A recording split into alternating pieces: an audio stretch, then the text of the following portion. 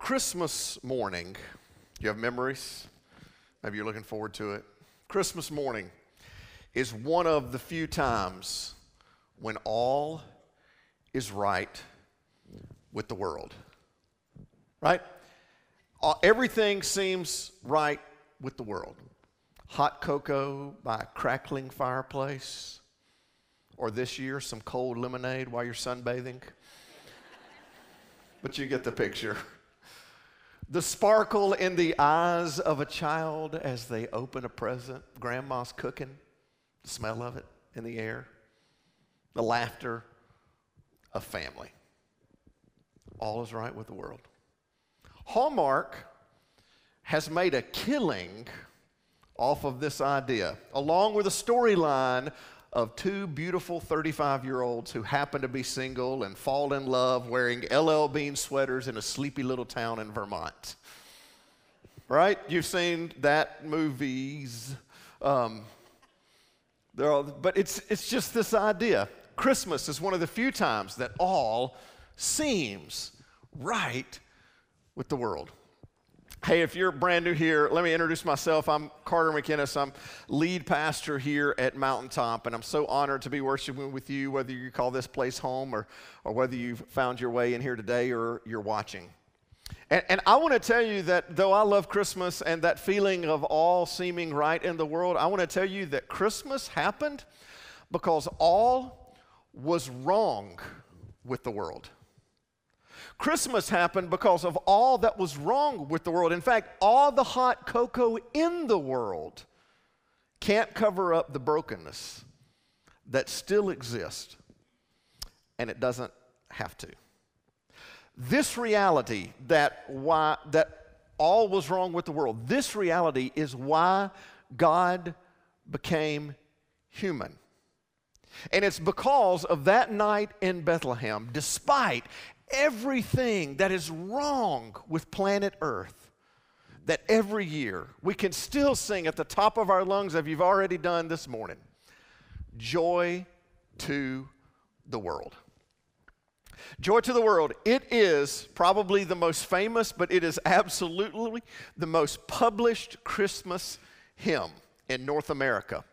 The tune we are all familiar with was recorded or displayed and played in 1848 by a version from Lowell Mason, the tune that you sing it at now, but it was written 130 years before that. In 1719 by one of the most famous composers, a man named Isaac Watts. And he wrote Joy to the World based off Psalm 96, Psalm 98, and I hope you'll read those this week. You'll see some familiar imagery, and Genesis 3, 17 and 18. And that's just kind of who Watts was. He wasn't just a Christmas song writer. He loved taking scripture, and he became really a poet of deep theological thought. In fact, he was way more than just the writer of that famous Christmas carol. He wrote some of the most famous and well-known Christian hymns of all time. And I've asked my good friend Jamie Cole to help me with a few of Isaac Watts' greatest hits.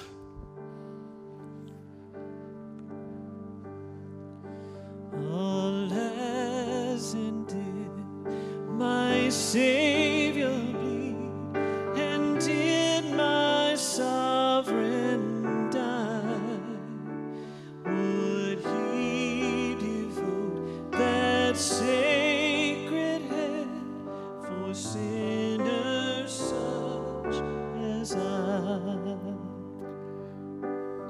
You'll do that chorus. At the cross, where I first saw the light, and the burden of my heart rolled away. It was there by faith I received my sight, and now I am happy all the day. Yeah.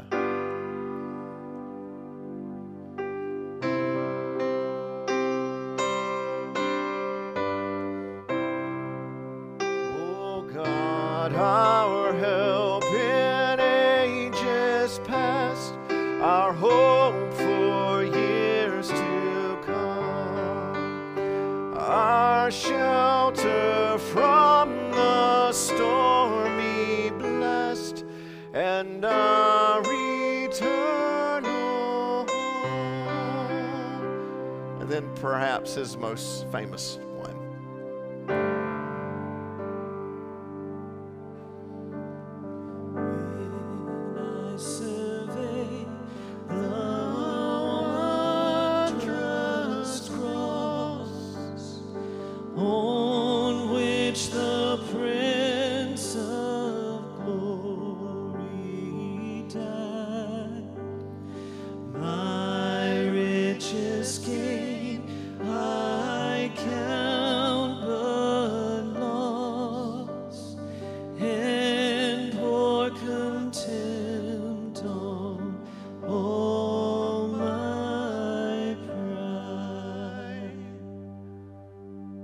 Y'all give Jamie a hand. He's great, man.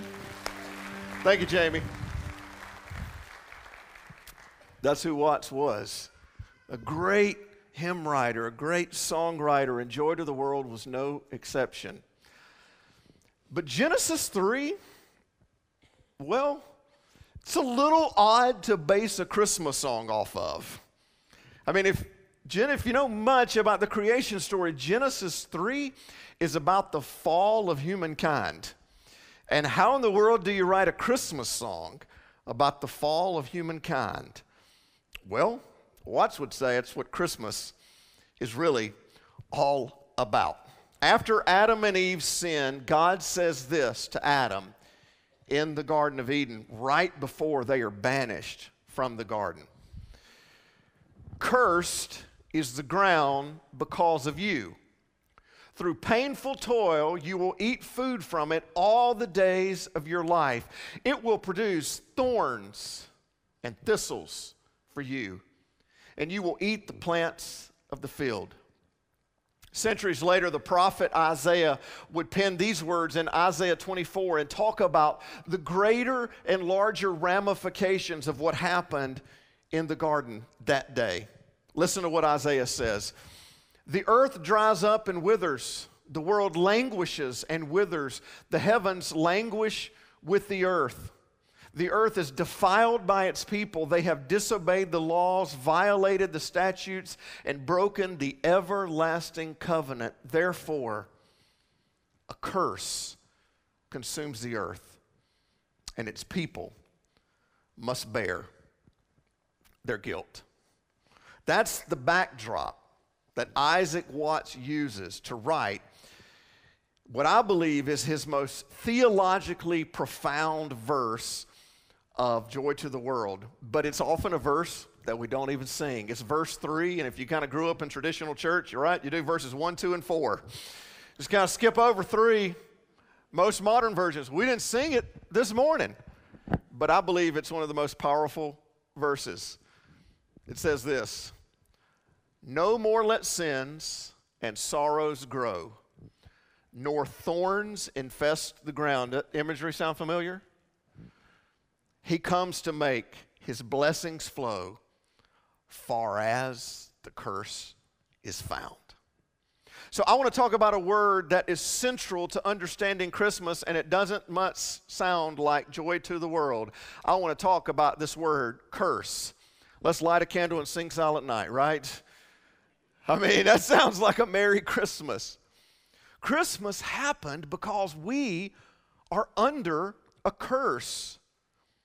Let me explain what Watts was talking about and what's so critical that we remember as we celebrate the holidays. The Apostle Paul actually taught about this in a letter to a church in a community named Galatia. We call the letter Galatians. And this letter is to a church struggling with this tension between law and grace. Namely, for the Jews who had their whole lives followed what was called the law and what it meant for their now new life in Christ. The law was more than just the 10 Commandments. That's kind of the most famous rendition of the law, but the law was even more than 613 Levitical laws. The law was a way of life. I mean, it permeated everything in Jewish life. And so the question that they were trying to figure out is, now that we have come to faith in Christ, what are the ramifications for this way of life that we have always done and always lived in this new life in Christ? And their question was really twofold. Number one, if we now have faith in Jesus, do we have to continue following every step of the law as we previously had? And now that our church is different than the Jewish faith, our church has Gentile people in it, people that were not Jewish. And so if we have to follow the law, then to those that are becoming Christ and being adopted into this lineage of faith that through Jesus, that speaks all the way back through Abraham and Moses, do they too now have to follow all the laws that we've been following all our lives? What do we do with law, with these rules, with these prescriptions, this way of life, and grace? What does it mean for us? Well, there was just one problem with the law. Well, and maybe that's not even the best way to say it. There wasn't a problem with the law. We are the problem with the law. And listen to how Paul says it in this letter written to a church that has Jews in it and Gentiles wrestling with this idea. He says it this way, and if you want to look in your Bibles today, we're going to be in Galatians 3 if you're at home and you got your Bible in your lap. And if you're here, you can have your app or your Bible. And if you don't have a hard copy, please take one at our bookshelves on the way out. It says, "For all who rely on the works of the law are under a curse."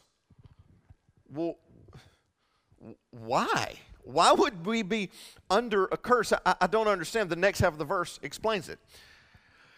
As it is written, cursed is everyone who does not continue to do everything written in the book of the law. The reason is because the law is about doing. And it is impossible, Paul says, for you to do everything in the law. The law isn't the problem, Paul says. The law points to God's righteousness, God's holiness, and no matter how hard we try, we inevitably can't measure up. The law highlights our unrighteousness, our ungodliness, our unholiness. Paul actually, right here, he quotes the first of 4 Old Testament passages in the next 5 verses. It's almost as if he's trying to say to them, I'm not teaching you a new teaching. He's telling all the Jews in the crowd, I'm teaching you from your scriptures. I'm helping you interpret them now. Listen, one of the ones he's quoting is from Deuteronomy. Cursed is anyone who does not uphold the words of the law by carrying them out. Paul says it right there. This is not new information. I'm helping you understand what it means now, all those verses that you've learned. So how does this relate to you and me today, 2,000 years later? Well, if you have ever wondered, if you have ever thought, I'm just not good enough, you couldn't be more right. Listen to how Paul says it. Clearly, no one, who? No one. Not me, not you, not Paul, not Peter, no one. No one who relies on the law is justified before God, because the righteous will live by faith. Paul says, if you want a righteousness, there's another way to get it, to live by faith. And he says the law is not based on faith. On the contrary, it says the person who does these things will live by them. He's quoting, in all those verses, those little short verses right there, he quotes Habakkuk, he quotes Deuteronomy, he quotes Leviticus. This is the crux of the gospel and the reason for Christmas. You're not good enough. I'm not good enough. In fact, we're cursed. We're under the curse of sin and have been since the garden when God revealed the law, 613 of them to be exact. And we just realize how far off we are and how cursed we are. No one can keep up. Why does he say that? It's impossible to live up to the standard. It's impossible to be declared righteous by the law because the law is about what? It's about doing. Remember what it says? It's about doing. The person who, what? Does these things. And you can never do enough. You can never do right enough. You can never do right enough to make up for all the times you did wrong. And the harder you try, have you ever noticed this? I do. The harder I try, the more I'm reminded of how incapable I am. Of how cursed I am, that I can't measure up, that it is impossible for me to do right. It's impossible for me to meet the standard. It's impossible for me to live according to the law. So the world needed someone who could measure up. Enter Emmanuel, God with us, who was called the Son of God and the Son of Man. One of us who could finally measure up. We needed someone to take on the curse head on. Listen to the next verses, what Paul says. Christ redeemed us from the curse. Amen? Of the law by becoming a curse for us. For it is written, cursed is everyone who hung on a pole. Your translation might say, cursed is everyone who hangs on a tree. It's talking about the cross. And this is a prophecy in the Old Testament. Cursed is everyone who hangs on a pole. He redeemed us in order that the blessing given to Abraham might come to the Gentiles. Through what? Through doing right? Through what? Through Jesus Christ. Not through following the law, not through, doing everything to the letter of every rule, so that by faith, Paul writes, we might receive the promise of the Spirit. Simply, Paul says this, Jesus came to reverse the curse. Jesus came to reverse the curse. Jesus took the curse for us, God's judgment, God's punishment, and our guilt and our shame, so that by faith we might receive the promise of the Spirit. Did you hear that? So that by faith you might receive the promise of the Spirit. Not by doing, but by believing, by saying, I have faith, I believe in God the Father Almighty, maker of heaven and earth, and in Jesus Christ, His only Son, our Lord, who was conceived by the Holy Spirit, born of the Virgin Mary, suffered under Pontius Pilate, was crucified, dead, buried, and risen. That's what my faith is in. In Him. And through that faith, then I receive the promise of the Spirit. And Paul says that the coming of Jesus unlocked the promises of God for all who would believe through faith. The law, the whole thing pointed to this moment in history. This night in Bethlehem, Paul says. Indeed, this one person. Jesus was the fulfillment of all the law. And why? Why would God do this? Because God didn't want us to be under a curse. God's design, intention, and His heart is for us to receive blessing. God is not a God who wants to curse. God is a God who wants for us to receive the blessing so that we can become heirs of the promises of Abraham. Long before Jesus and even before Moses, there was Abraham. And God told him an interesting thing. He said, I'm going to bless you and bless your seed, and your descendants are going to be as many as the sands on the seashore and as many as the stars on in the sky. And it's interesting. I hope you'll read all of Galatians 3 this week, because Paul does a little bit of biblical interpretation in there. He says, guys, aren't you reading this closely? It doesn't say that, it doesn't say Abraham's seeds, plural. It says Abraham's seed. And Paul says that seed that came from Abraham is this one man, Jesus. And the cool thing is you can read Matthew 1 and it spells out the genealogy of Jesus, and you can see it go from Jesus all the way back to Abraham. Paul says that it is Abraham's seed. The blessing, the promise was pointing to one man. The law, it seemed harsh. Right? It seemed harsh. It seemed like I can't measure up. It seemed in opposition to being a blessing. It was heavy. It's heavy to try to do right all the time. I mean, aren't you glad when you brush your teeth at night that your righteousness and your blessing and your reception as belonging to God doesn't depend on whether or not the person looking in the mirror at you did right that day? That's a heavy burden to bear. And Paul says, no, the law, though it seemed harsh, it seemed heavy, it pointed to Jesus. The primary purpose was to impart righteousness through the seed. Christmas is about God's promise through Abraham taking root, and we sorely needed it, and we still need it. Because a lot of the world is still under a curse as if Christmas never happened. Listen to how Paul describes it.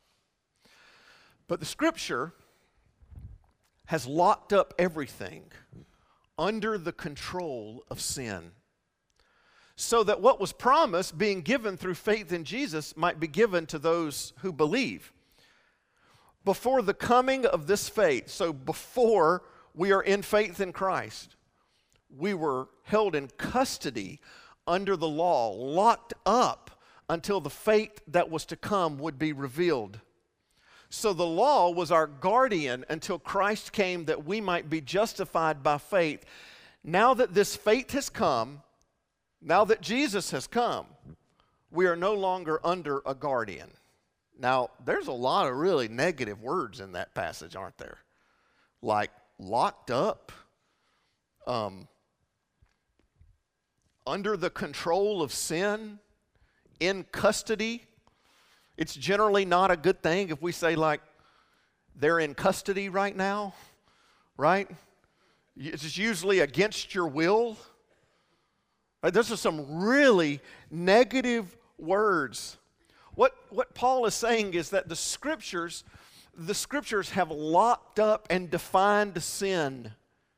They can't be changed, and that we are under the custody of sin. We are a prisoner to sin before we come to faith. It is a very closed off world. It is a very closed off existence. It is a placeholder over our lives. And the key that unlocks the curse is faith in Jesus. And as Paul said, Christ came that we might be justified before God, that we might be made right before God. That's what it means to be justified, or as I said before, Jesus came to reverse the curse. Jesus came to reverse the curse by faith, by belief, by trust in Christ and His death and resurrection. Now, but Paul is writing this letter. Every single person he's writing this letter to has believed. Every single person he's writing this letter to has already put their faith in Jesus. And so it begs the question that I want to ask Paul. I want to say, well, hey, Paul, what happens for people who don't have faith in Jesus? What happens when that's present in the world? And here's what I think the answer is, that when faith lapses, the curse lingers. When faith lapses, the curse lingers. The curse remains where there is no faith. I mean, Jesus came to declare once and for all that the lock and the key had been broken and thrown away, and it is open for everyone. He came once and for all to defeat the curse of sin, but you have to receive it by, what did Paul say? By faith. You have to receive it. You have to believe it. You have to take a step. Just because Christmas happened in Bethlehem doesn't mean it's happened in you. Our faith in Christ justifies us. Jesus came to open the door to a new life, to reverse the curse. But when faith lapses, the curse lingers. And I know that to be true because I see vestiges of the curse lingering all over the world. The chaos of a world that has refused a blessing given to it. The curse put categories on us, and we ate it up. The curse defined us by race or gender. The curse separated us into economical classes. The curse labeled us by our nationality. The curse said this group is better than that group. If you want to know why the world is so divided, there's an easy answer. We're under the curse of sin.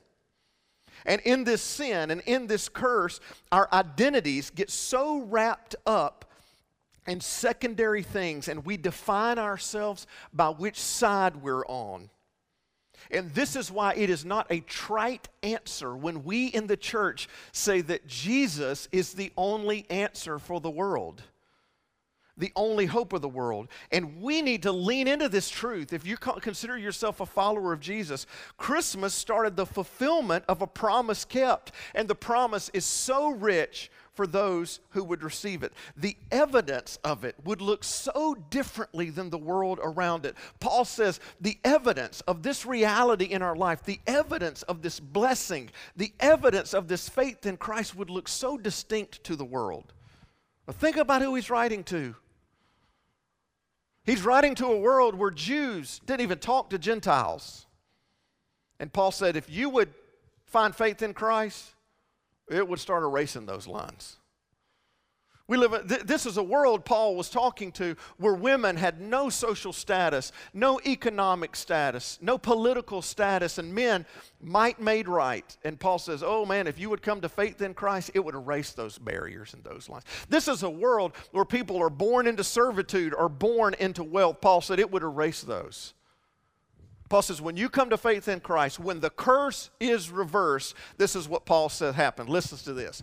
So in Christ, you are all children of God. Through faith, for all of you were baptized into Christ and have clothed yourselves with Christ. There is neither Jew nor Gentile, neither slave nor free, nor there is male and female, for you are all one in Christ Jesus. There is neither Republican nor Democrat, nor liberal nor conservative. There is neither suburban nor urban nor rural. There is neither black nor white nor Hispanic nor Native American nor Asian. There is neither American nor Mexican nor Canadian nor African nor European nor South American nor Middle Eastern. There is neither Vestavia, nor Hoover, nor Homewood, nor Mountain Brook. There is neither Pelham, nor Alabaster, nor Crestwood, nor City of Birmingham. Paul says, you are one in Jesus Christ. Christ came to reverse the curse, to break down the barriers around us. He came to earth that we are no longer under the curse of our cursed labels and divisions in this world. That's what Christmas is all about. The baby in the manger would hang on a tree and reverse the curse for us. And here's the message of Christmas. Then Paul says, God gave his child so that you could be a child of God. God gave his child so that you could be a child of God. We throw that term, child of God, out a lot, don't we? And sometimes we get it wrong. Oh, they're just all children of God. Oh, we're just all a child of God. Paul says you're only children of God through faith in Christ. And without him, what are we? Cursed, broken, not enough. We are under custody to the law. We fall short of his goodness and righteousness, but by faith we are called his children. We are sons. We are daughters of God. And you are not defined by the labels of this cursed world anymore. This is why true unity is found in Jesus Christ. Our unity in Christ is the only unity of the world because we are unified in our brokenness and our cursedness. That's what we are unified in. When you finally admit and come to Jesus and say, I am broken, I am sinful, I am cursed, but for the grace of God go I in Christ Jesus, it's really hard to think you're better than anyone else after that. Right? That wipes away our skin colors and our backgrounds and our nationalities and our ethnicities and our political leanings and what team we cheer for. Everything is moot at the foot of the cross because we're cursed. But for the grace of God, go I in Christ Jesus. And then Paul wraps it up. God gave his child so that you could be a child of God. Paul wraps it up in the very last verse. He says, if you belong to Christ, then you are Abraham's seed and heirs according to the promise. If you have faith in Christ, then you are part of Abraham's family. If you are in Christ, no matter how much you feel like you don't measure up, you were one of the stars in the sky and the sands on the seashore that was promised to Abraham. You're in, daughter. You're in, son. God gave his child so that you could be a child of God. You are an heir to the Father. And I want to tell you something about your Heavenly Father and his will. You know, he has a will. Did you know that? He's leaving you everything. He's leaving you everything. He comes to make his blessings flow far as the curse is found. And if you still feel like the curse is found in you sometimes, and you still feel like you carry the weight of the curse, you don't have to. It's not about what you do. It's about what Jesus has done for you. God gave his child so that you could be a child of God. And friends, that's why we sing joy to and for the world. 33 years after that night in Bethlehem, there was a night in Jerusalem that reshaped and redefined Bethlehem for everyone from Jerusalem to Birmingham. When Jesus took bread and he broke it, and he said, "This is my body broken for you.